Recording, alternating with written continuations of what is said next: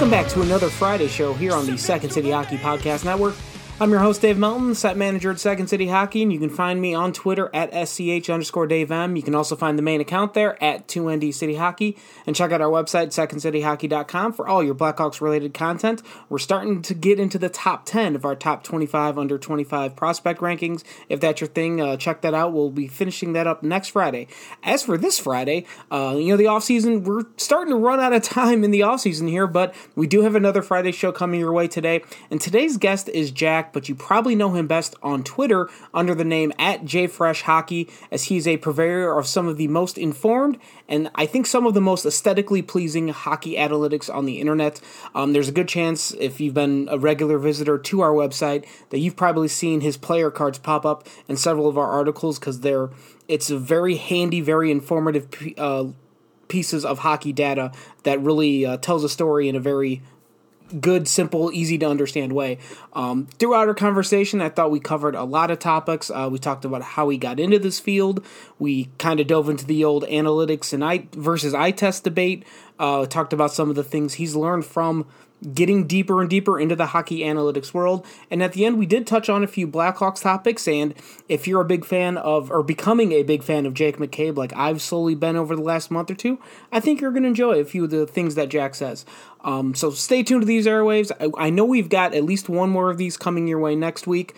We'll see what goes on as the offseason starts to wrap up a little bit. I mean, the NFL is getting started this weekend, so we know hockey isn't too far away, but we'll have plenty of time to get into the regular season when that gets here. So right now, let's get to the interview. So we have Jack here. You know him on Twitter as at JFreshHockey. Jack, thank you for joining us here on the Second City Hockey Podcast Network. Yeah, thanks for having me.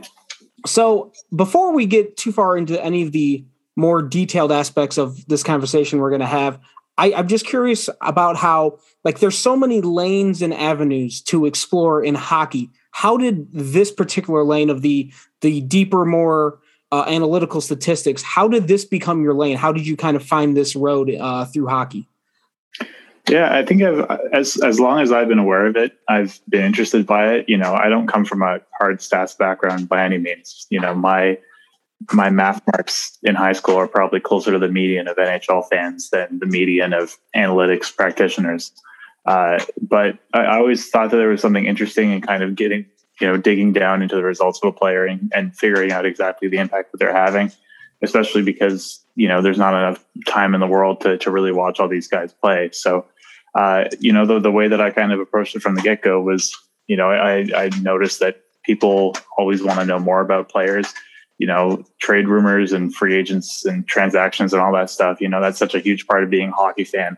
But I think that there's a gap in knowledge about different players around the league, especially ones that you don't see on a regular basis. So, I noticed that there's all these kind of stats and tools out there, but I thought there maybe was a little bit of a, interpretive gap or maybe kind of just a communication gap between where those stats were coming from and maybe your average hockey fan. So I've done my best to try to translate those more complicated stats and concepts into something that's a little bit more down to earth and maybe understandable for the layman, which I would consider myself to be more in that category than a kind of super data cruncher scientist type person. And I think that what I found in the year and a half or so that I've been doing it since the pandemic started is that a lot of people, I think, were interested in that, do have a lot of openness to thinking about the game in new ways. And, there have been a lot of connections that I think have been able to be made as a result of that. So it's been very promising and I think very interesting. Yeah, and I think one of the things that you touched on there is just the way the data is presented. I think that's sometimes the biggest gap between the people who compile the stats and then the people who are trying to digest them is sometimes you see these line graphs and scatter plots and heat maps and all these things that it feels like you're back in high school geometry class, and it's sometimes I don't know what the data is trying to tell me. Your player cards seem to be pretty straightforward. I guess is there any specific methodology or something behind the way you came up with the format for those player cards, or was it just like an idea that kicked you in the back of the head one day? Yeah, I think it really was just a matter of me having this stuff available to me, and kind of wanting it all in one place for my own personal use. The whole way that kind of the Twitter account and the visualization stuff started was literally me just kind of making these graphics for, because I was just curious to see how these players would profile when you got all these stats together. And then on a lark, I posted them on Twitter, and people took an interest in them, and it all kind of blew up from there. So, the level of kind of science behind it, where I'm like experimenting with different things, and looking at my Twitter engagements, that's not a thing that I'm doing. It really is just kind of a matter of putting the knowledge that I have of how hockey fans, I think, approach these kind of stats and what makes them more comprehensible with my own interest in stuff like graphic design and communication and writing and all that kind of stuff to, and hockey itself, obviously, to try to make them a little bit more understandable. And, I think for a lot of the people who, their route into hockey analytics is kind of purely the number crunching aspect, that might not be something that they're super interested in. They might not be super in tune with stuff like communication or, design or, even marketing, if you want to take it in that direction.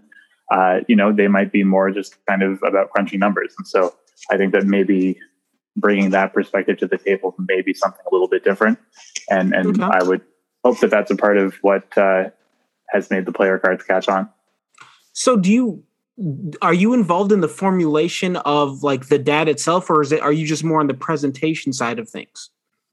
Yeah, that's a good question. So one of the ways that I think that what I'm doing is a little bit different from a lot of other people out there is that I am approaching it from the perspective of kind of the communication and visualization end of things.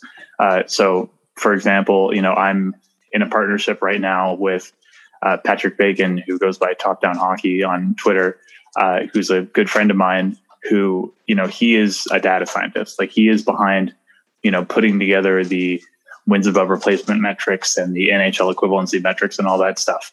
He does so with feedback from me. And, I would like to think that I played a pretty big role in kind of us working out how exactly these metrics came together, or what we thought were maybe downsides of stuff that was already out there, or weaknesses that I had noticed in the process of writing and communicating stuff previously. But when it comes to really the kind of down-home number crunching, he's the one who's doing that. So I think that maybe there is kind of a benefit of the fact that I'm presenting this stuff and interpreting this stuff, but I'm not the one who's kind of in the depths building the stuff myself. There's obviously weaknesses to that too, and there are times that I do have to defer to Patrick to explain specific things that are going on with the numbers. But I think it does give me a little bit of a freedom to go from source to source, compare how things are different, and try to bring together as many sources as possible, as opposed to just kind of being focused on pushing forward my own model or anything like that. But I imagine just with the amount of time you spend, presenting all this data, that you probably have been quite familiar with what the data is and what it's trying to communicate about certain players and things of that nature. So I guess, as you've taken these deeper dives into the stats, is there something that a general thing that you've learned about the stats, or something that maybe surprised you, or something that you guys have been able to quantify in a way that you may not have thought was possible 2 or 3 years ago? Yeah, I think that the learning experience of kind of going through this process for the past year and a half, I think has been super helpful, especially as I've branched more into kind of long form writing about these players using some of these stats. I had a Substack that I started last summer that I did a lot of player analysis on, and then was lucky enough for Elite Prospects to bring me on as their lead analytics writer at the beginning of this winter. And that kind of has given me the opportunity to not only bring kind of this data into maybe a bit more of a sharper focus with more kind of video analysis and things like that to kind of bridge the gap between stats and the eye test, but also find, even more sources that may not have been available to me before to, flesh out exactly the picture of what these are pushing, So, for example, in the case of players who have very good defensive numbers in terms of preventing scoring chances against. Having this data available for that, we can kind of dig into, we have the baseline of, okay, this team is not giving up scoring chances when this guy is on the ice, especially kind of when you adjust for all these other factors. We can watch the tape and figure out what exactly is leading to that. We can find manually tracked microstats and see, okay, is he getting into puck battles? Is he stealing the puck off people's sticks? What's going on here? Is he breaking the puck out? And then you can form a fuller picture there. So there are definitely patterns that you can notice by doing that kind of analysis. You can see how forwards who are very good at locking up the puck along the boards in the offensive zone do tend to have better defensive numbers and things like that. But I think it is kind of an ever-evolving thing where the more you work with these kinds of stats, the more you can notice those kinds of patterns and improve your analysis. Is it kind of I feel like there's a scientific term for this, but like it's when you buy a specific model of car that you then recognize that model of car when you see it on the road. So is it kind of a similar thing to where now that you are entrenched in this world of all these additional hockey information, do you recognize it more now when a guy has a successful zone entry or zone exit or what have you? Yeah, I think the more that you get kind of attuned to how these stats play out on the macro level, the more that it kind of translates to what you're watching. I think it focuses your eye on things that are maybe having a bit more of an impact on overall things that are happening for the player's team, rather than, maybe if you're just watching the game casually, you might focus in on things that aren't ultimately relevant. You might be fixating on things like body checks or getting really mad at a player for a turnover or things like that.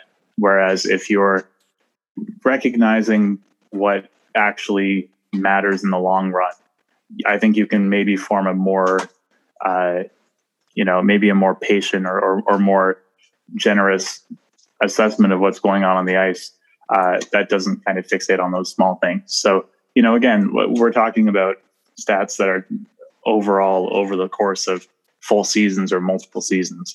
So, what you watch in a specific game may not necessarily line up with that.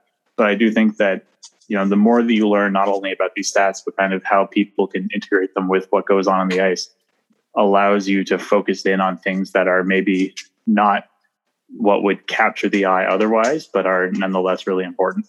So when you're watching a hockey game, I mean, let's just say it's, game 5 of a playoff game. It's a very important game, obviously. And you're trying to figure out, you're watching it from the perspective of someone who's trying to understand, like, what is the major component of why team A is winning and team B is losing. What are you watching? And I imagine part of the answer is you're probably never watching the puck, right? Yeah, well, I think you inevitably do have to watch the puck, but you do want to have a sense of what exactly is going on away from it, which you might not have otherwise. And I think this is an area where maybe, an understanding of analytics specifically may not give you as many pointers as listening to the feedback of smart people who are in kind of coaching or development and things like that. Like Jack Hahn, for example, who I think his newsletter is a really good kind of rundown where he uses player by player examples, but what he's getting at is kind of broader things about how to evaluate hockey. So if you're, for example, watching that game 5 situation, you can focus on how, for example, defensemen are defending the blue line, how they're kind of pushing the puck off to the boards, how players are getting in transition plays, how multiple puck possession sequences are happening, how teams are passing the puck, things like that. And things that for a lot of hockey fans might just be something that they're inherently know to look for. And especially if they've kind of played the game at a reasonably high level, that, that's stuff that they're probably already looking for. But for the more casual fan, I think those are the kinds of things that can go by the wayside. So, it's not a guarantee by any means that somebody who is into analytics is going to be watching hockey smarter than somebody who isn't. But I think that if you do take the time to look into both analytics and kind of X's and O's, stuff like that, I do think that it does give you maybe a broader perspective of how to interpret what you're seeing. So we the analytics and eye test debate, which you touched on it briefly, and like the bridge or the gap between those two things. Like, I feel like the farther I get into the statistics that are being tracked now, like this comes up this reminds me of what's happened in baseball, because there's been this big statistical revolution in baseball over the last decade or however long it's been. And that like some of the things they're tracking now is, spin rate and exit velocity and launch angle and all these things. Like they sound really fancy, but like if you think about it, spin rate, that's just how fast the ball is spinning when it's pitched. Exit velocity is how hard the ball comes off the bat. These are not incredibly complicated things that are to be like, they're not difficult to understand. And I think a lot of it happens in hockey as well. When, a successful zone entry, the guy got the puck into the offensive zone across the blue line, zone exits the other end of that. Like these things are not complicated. Do you find it difficult to try and get people on board with some of the micro stats that are tracking zone entry, zone exit, and things like that, even though they are simple concepts, they just sound a lot more complicated than they are? Yeah, I think once you get into those kinds of microstats, people tend to be more on board because you are talking, like you said, kind of more directly about things that are happening, like zone entries, zone exits. I think that's inherently easier for somebody to understand who's not into analytics compared to if you're talking about, on ice expected goals or wins above replacement or shot attempts and things like that. Those are kind of more macro level things. And I think a lot of hockey fans aren't watching hockey from a macro level. They're focusing on the micro level. They're focusing on, who turned the puck over, who lost their coverage, who, allowed a guy to get his stick on the ice in front of the net, that kind of thing. And those are, obviously important things, but they're not things that necessarily tell the whole story. And, in terms of the eye test versus analytics debate, I think at this point, it's not really much of a debate. You would like to have both. You want to be able to illustrate the story of what the analytics are telling you with examples from the eye test. And that's kind of a focal point of my long form writing, which, it's obviously, I think people can look at the player cards and say, okay, well, this is just somebody looking at a spreadsheet to tell them who's good at hockey. But I have a pretty extensive body of hockey writing that specifically goes in the game tape in order to connect those dots. And almost always those dots can be pretty easily connected between what the analytics say and what your eye test will indicate if you're watching carefully and you're looking for the right things. I think the issue, and I think that the general kind of miscommunication that happens between what you might call the eye test people and the analytics people is that in a lot of cases, we're not talking about the eye test of NHL scouts or, people who necessarily played minor or junior hockey all the time. A lot of the time you're talking either about the eye tests of people who, like a lot of people in the analytics realm, don't have that technical X's and O's knowledge. Or I think in a lot of cases, especially when you're talking about players who aren't on the team in question, if you are a Penguins fan, there are a lot of Penguins fans who will say that they have a lot of eye test opinions about players who play for the Anaheim Ducks or Arizona Coyotes. And, in reality, a lot of that opinion isn't based on kind of sober, isolating scouting reports of those guys. It's about kind of a combination of maybe a half-remembered game from a year and a half ago and looking at their point totals. And, that's not the eye test. So right. If that person did have access to, a scouting report that did actually go in depth about a player's strengths and weaknesses, then I think that there could be a very good conversation to be had, resolving it, any tension there might be between the analytics and the eye test. But that would require the eye test to actually be kind of an eye test and not hearsay and hockey card stats, which I don't think it always is. I don't know how you could watch that much hockey. Like to have an eye test on everybody across the entire league. Like there's 32 teams now. Each team's got 25 players. And like, I don't know how it's physically possible to watch that much hockey. I feel like I watch a good amount, but it's just, I don't know how it's possible to have eye tests on everyone. Yeah. I mean, the thing is that, let's be honest, people don't.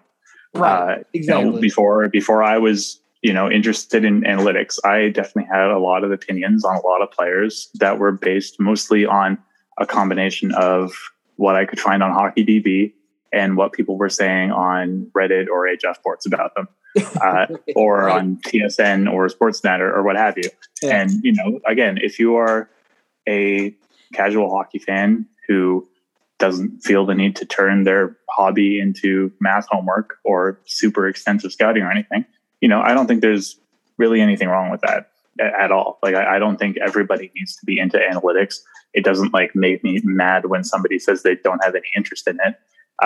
The only, I think, tension that does occasionally bug me is when the kind of eye test versus analytics thing comes up from somebody where it's totally evident that the eye test in question here is not an actual eye test. It's just different types of maybe more simple stats combined with what they heard about a certain player, a couple months ago on HF boards or Twitter or something like that. Right. Yeah, it seems like the issue always comes up when one is dismissive of the other, because it seems like they kind of paint like the analytics. I think there's more. They tend to be more factual based because there's a lot of subjectivity that can be involved with the eye test. But it seems like whenever one is dismissive of the other, then it's not good for anybody. Yeah, exactly. If you have a player like, just to pick a totally random one that's not relevant at all to this conversation, Seth Jones. I should have known. Yeah, and you have these analytics that say, he is not that good. You have maybe these other different stats that say, oh, well, he's good at these things. And then you have an eye test that says, okay, well, he's one of the best defensemen in the league. There's an opportunity there for, I think, a good deal of conversation and debate and maybe, sharpening of opinions here that can get pretty nuanced and interesting. When you get to the point where, somebody's saying, oh, no, this guy stinks because of his analytics. And then somebody else says, okay, well, this guy rules because I watched him play 150 minutes in a playoff game against the Lightning. That's where I think you're going to get a little bit off the rails. So, a great and well-reasoned and, I think good sample-sized eye test, I think is worth quite a bit. And I put a lot of stock in it and I put a lot of value in it. What I put a lot less stock in is the kind of quote unquote eye test that I was getting to. So, right. Yeah. Okay. I mean, the area where I guess if I had a level of skepticism regarding deeper stats, it comes whenever people come up with the wins above replacement models. And this is an area I'm continually intrigued by, and I could try and summarize it. But I guess if I were to ask you to generally summarize what the wins above replacement models, what they're trying to communicate, how would you explain that? Sure. So the point of the wins above replacement models is to narrow or to I guess simplify the game of hockey down to its core components, and then take the estimated impact that a player has in those areas of the game, translate that into a number of goals that they provide or cost their team either way, and then turn those number of goals into an estimated number of wins. And so the idea of that is that at the end of that, you have kind of a number of wins that a player has individually contributed to his team compared to if you replaced him with like a league minimum player. And, like I said before, a big part of that phrase is estimated. I don't think you're going to find anybody who makes these models or who seriously engages with them, who's going to say that if you want to find the best players in the league, you sort the wins above replacement stat. And if they are saying that, then they're doing that, I think, from the same general perspective that the quote unquote eye test person who sorts the league by points and then figures out who the Norris winner is. I think that there's a tempting simplicity to it, but I don't think that it's one that actually is particularly helpful. I think what is helpful and what I think that I do in my player cards, which are built on a wins above replacement model, is break that wins above replacement model down into those components. Impact on scoring chances offensively, impact on preventing them defensively, impact on drawing and taking penalties, impact on scoring goals above expected based on the quality of their shots, stuff like that. And then presenting how the players performed in each of those categories. And that's when I think you can get to an area where instead of saying, oh, well, player A is better than player B because this guy has, 0.7 WAR instead of 0.2 WAR. Instead of that, you can be like, okay, player A is more of a defensive player. He prevents his scoring chances against, but he's not much of a contributor offensively. Whereas player B is an all offense guy who puts the puck in the net, but gives a lot back on defense. That I think can be a good starting point for a broader and more nuanced analysis. Whereas just saying this guy's WAR is better than this guy's, so he's automatically better, I think isn't. And I think that that's a valid issue that a lot of people have with the way that people tend to talk about wins above replacement, is that they do kind of see it as that easy out where you're taking a complicated game like hockey and narrowing it down to a number and saying this guy's better than this guy. Where I think that while WAR does have value, the value does come as being kind of more of that broad estimate that you can use to do better analysis.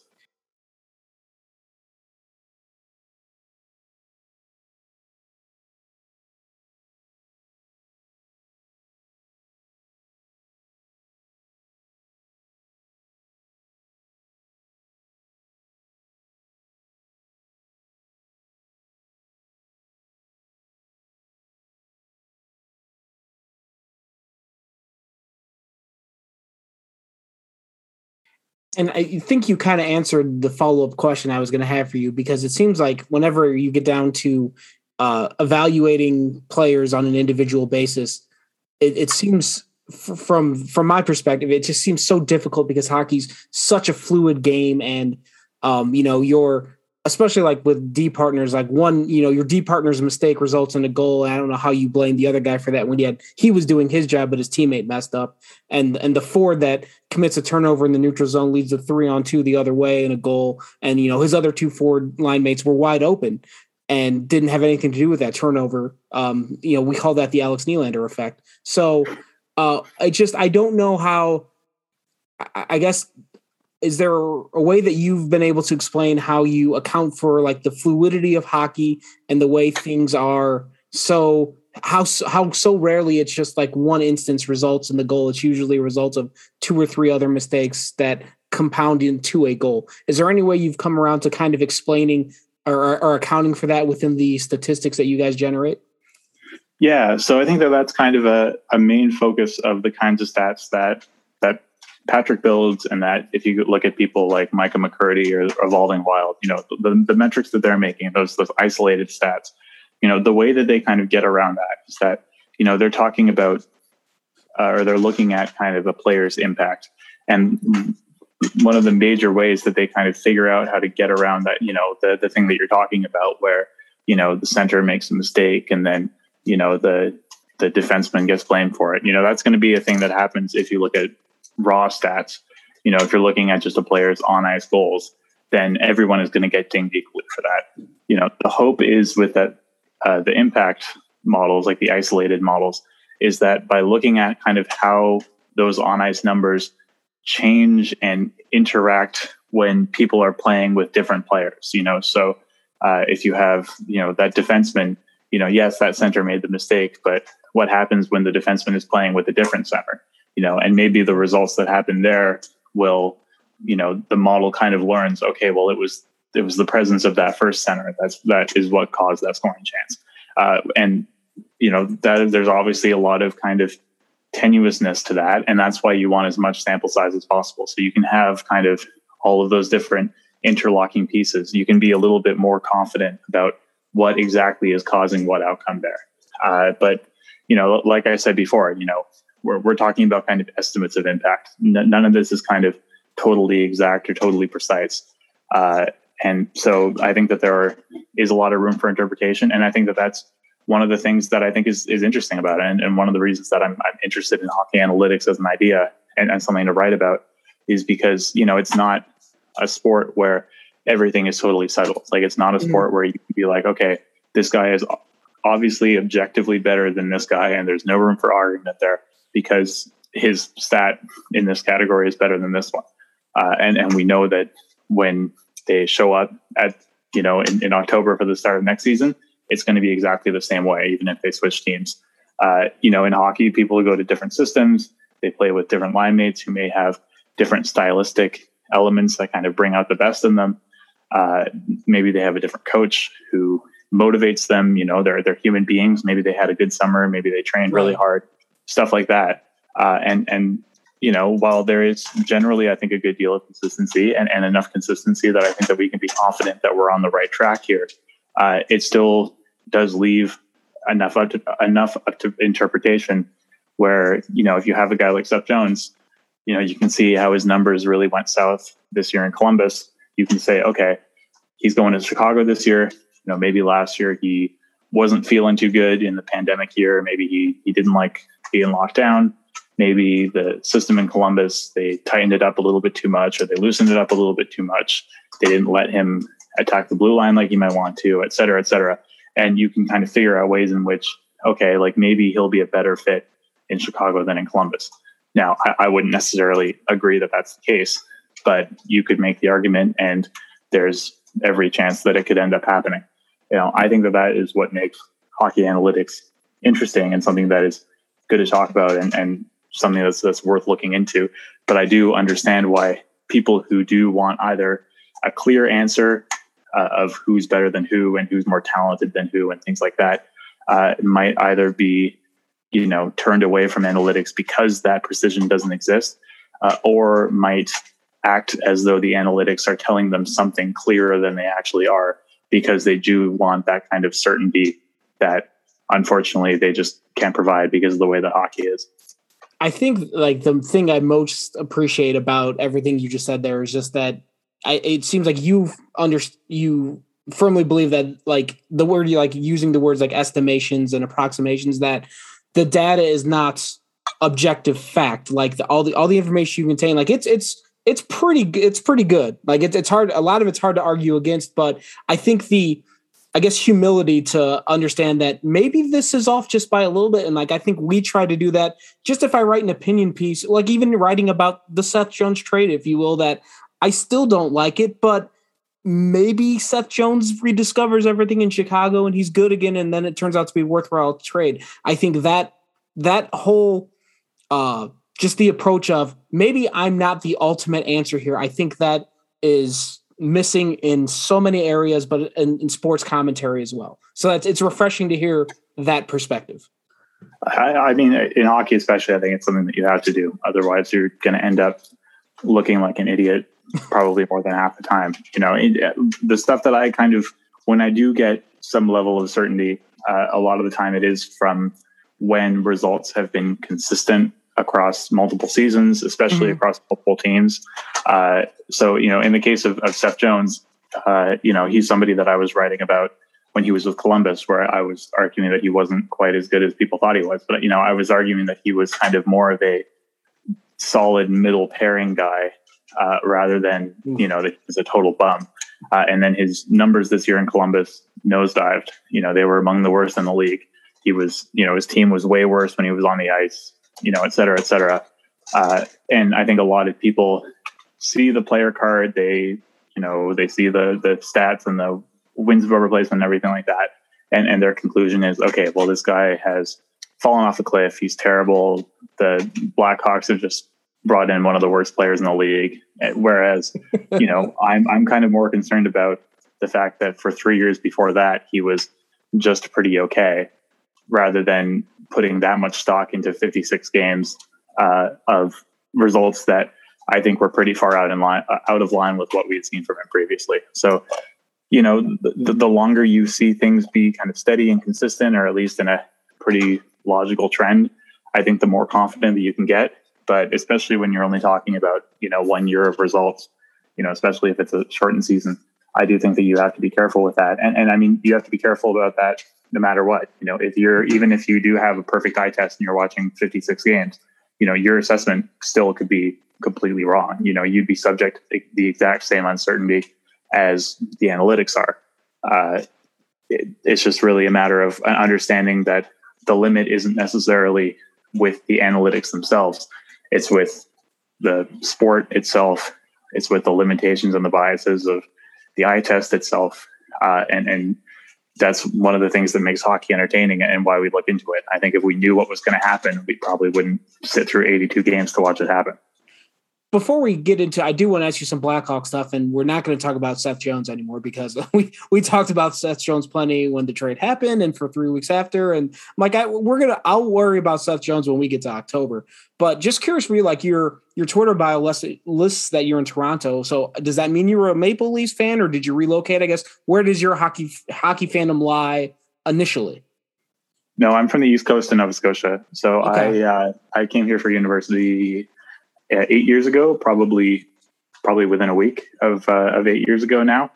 And I'm not a Maple Leafs fan. I will admit that I'm a little more Leafs empathetic than I was at that time. Just kind of having enough friends who are Leafs fans and watching the secondhand pain does make it a little hard not to be. Is it like a pity thing now?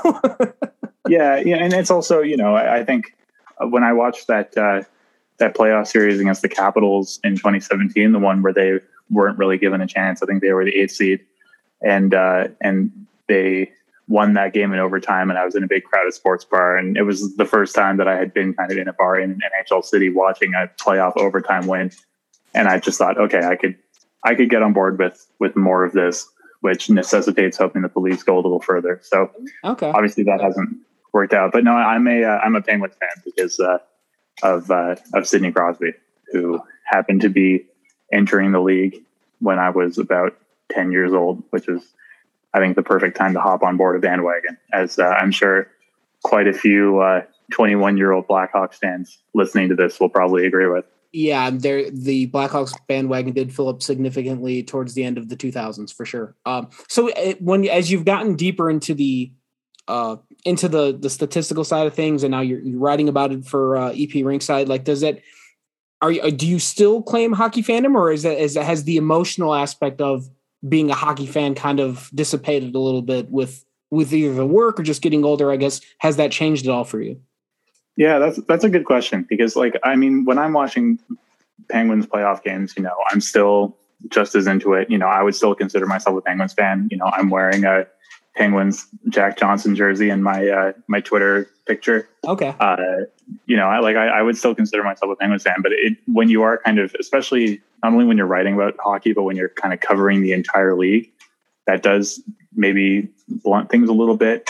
I used to be totally, dead set, here are all the guys that the Penguins brought in free agency and stuff. And then meanwhile, I just was looking at my stuff yesterday and I completely had forgotten that they had signed Danton Heinen. And I had to kind of look up and figure out that I had somehow missed that they had done that, which definitely wouldn't have been the case. So I would say I'm probably a little less personally invested in the Penguins, especially now that I kind of, I didn't really used to watch non-Penguins games very often, unless I was at a bar or at a friend's house. Whereas now I kind of have an obligation to watch just as many games around the league as I do watch Pens games. So it does definitely kind of change the character of your fandom a bit. Mm. But no, I'm not quite at the point yet where I can disavow it. Maybe in a perfect parallel to me hopping on the bandwagon when I was 10, I'll conveniently hop off as soon as everything goes south. We'll see how that goes. well, yeah. So if that's the case, I think all the Blackhawks fans just exited the bandwagon. Well, probably about 2 years ago, actually. But I'm always curious to talk to people who, there's the rule of sports journalism that once you cover a team professionally at that level, that your fandom has to take a back seat and you just have to be an objective media person. But it also seems like that was such an old-timey narrative that it's kind of fading away, that there are still very prominent people in sports media who still publicly declare their fandom. Like Greg Wyshynski writes for ESPN, and I assume he's still a Devils fan because he always was when he wrote for Yahoo. So I'm always intrigued to see how that affects people, because I feel like that rule is not such a hard and fast rule as it used to be. Yeah, no, I would totally agree with that. But, especially, from my perspective, it's not like I'm specifically covering, I'm not covering the Flyers or anything like that. I'm kind of casting a broad enough brush that it really isn't going to hurt my objectivity if I, watch the Penguins games, hoping that they're going to win. And honestly, I think, as is the case with a lot of writers, I think Dom Luszczyszyn is kind of the easiest analog, where he does kind of a very similar thing that I do in terms of analytics guy who generally covers the league. And he's obviously a huge Leafs fan, and I think that actually kind of makes his work better than it would if he wasn't, because you add that kind of investment, and when things go south like they have so often in Leafs land, I think it just adds that extra element to the writing. Yeah, I don't know. I enjoy it still when you find out that people in sports media still have their fandom. Like I feel like it like there's it. I don't want to say humanize, because it seems like such the wrong word, but that's the best one I come up with. That they just like shows like they're still fans in a bar watching the game. Maybe they have to, maybe after the game's over, they don't drink during it and they have to go do interviews afterwards, but they're still that 8-year-old kid in them screaming at the TV when they're watching it from a press box. Yeah. And I mean, from a social media perspective, I feel like, you're a lot more relatable on Twitter if you are getting just as wrapped up in how your team is doing, compared to if you're just kind of a specter looming over the entire league, right, completely objectively without any investment in it. I much prefer being the fan of a team rather than if I was not a fan of a team. I feel like that would take a lot of the fun out of hockey. So hopefully it keeps up, and then probably as soon as the puck drops for the first Penguins game, I'll be right back in the swing of it. Until Crosby retires, right? Then forget about it. Yeah, exactly. Then I'll go for the other Nova Scotia kid and conveniently become a Avalanche fan. Oh, there, yeah. Good to. Well, I say I would have been a good move to jump on them 3 or 4 years ago too. So maybe. Yeah, Jack. So thank you again for your time. Before we get you out here, I do want to talk a little bit Blackhawks focused stuff. Again, the Seth Jones stuff we've crossed that bridge plenty. But is there any other information that you've been able to glean from all the Blackhawks data you've compiled over the summer? Something you can give us that will be an optimistic thing, because a lot of the data around the Blackhawks is not good. And we've talked about it a ton on these airwaves and written about it ad nauseum. But is there anything good you can share with us that'll give us a little bit of optimism that things could be a lot better next season for the Hawks? Sure. I mean, I think that there's, I think the Blackhawks are indisputably a lot better now than they were last absolutely. year. Even if maybe they didn't allocate things as the way that I might have, even if I am not the biggest Seth Jones fan, et cetera, et cetera. At the end of the day, they still moved Duncan Keith, which I think was a thing that they absolutely had to do. And I think they did an excellent job of it, not having to retain or do any nonsense there. And I think just not having Duncan Keith as the number one defenseman is going to have a huge impact on their blue line in a really good way. I don't think that was a role that he was really able to, capably fill. I think right. This is one of those cases where you do have the results piling up over 3 or 4 seasons where it is kind of difficult to fully turn your head. And having those minutes kind of be given instead to players like, Connor Murphy and Calvin DeHaan and, Jake McCabe, who I can get into in a second. I think that that's only good news for a team that has really, really struggled to, I think, control the pace of play defensively for the past couple of years.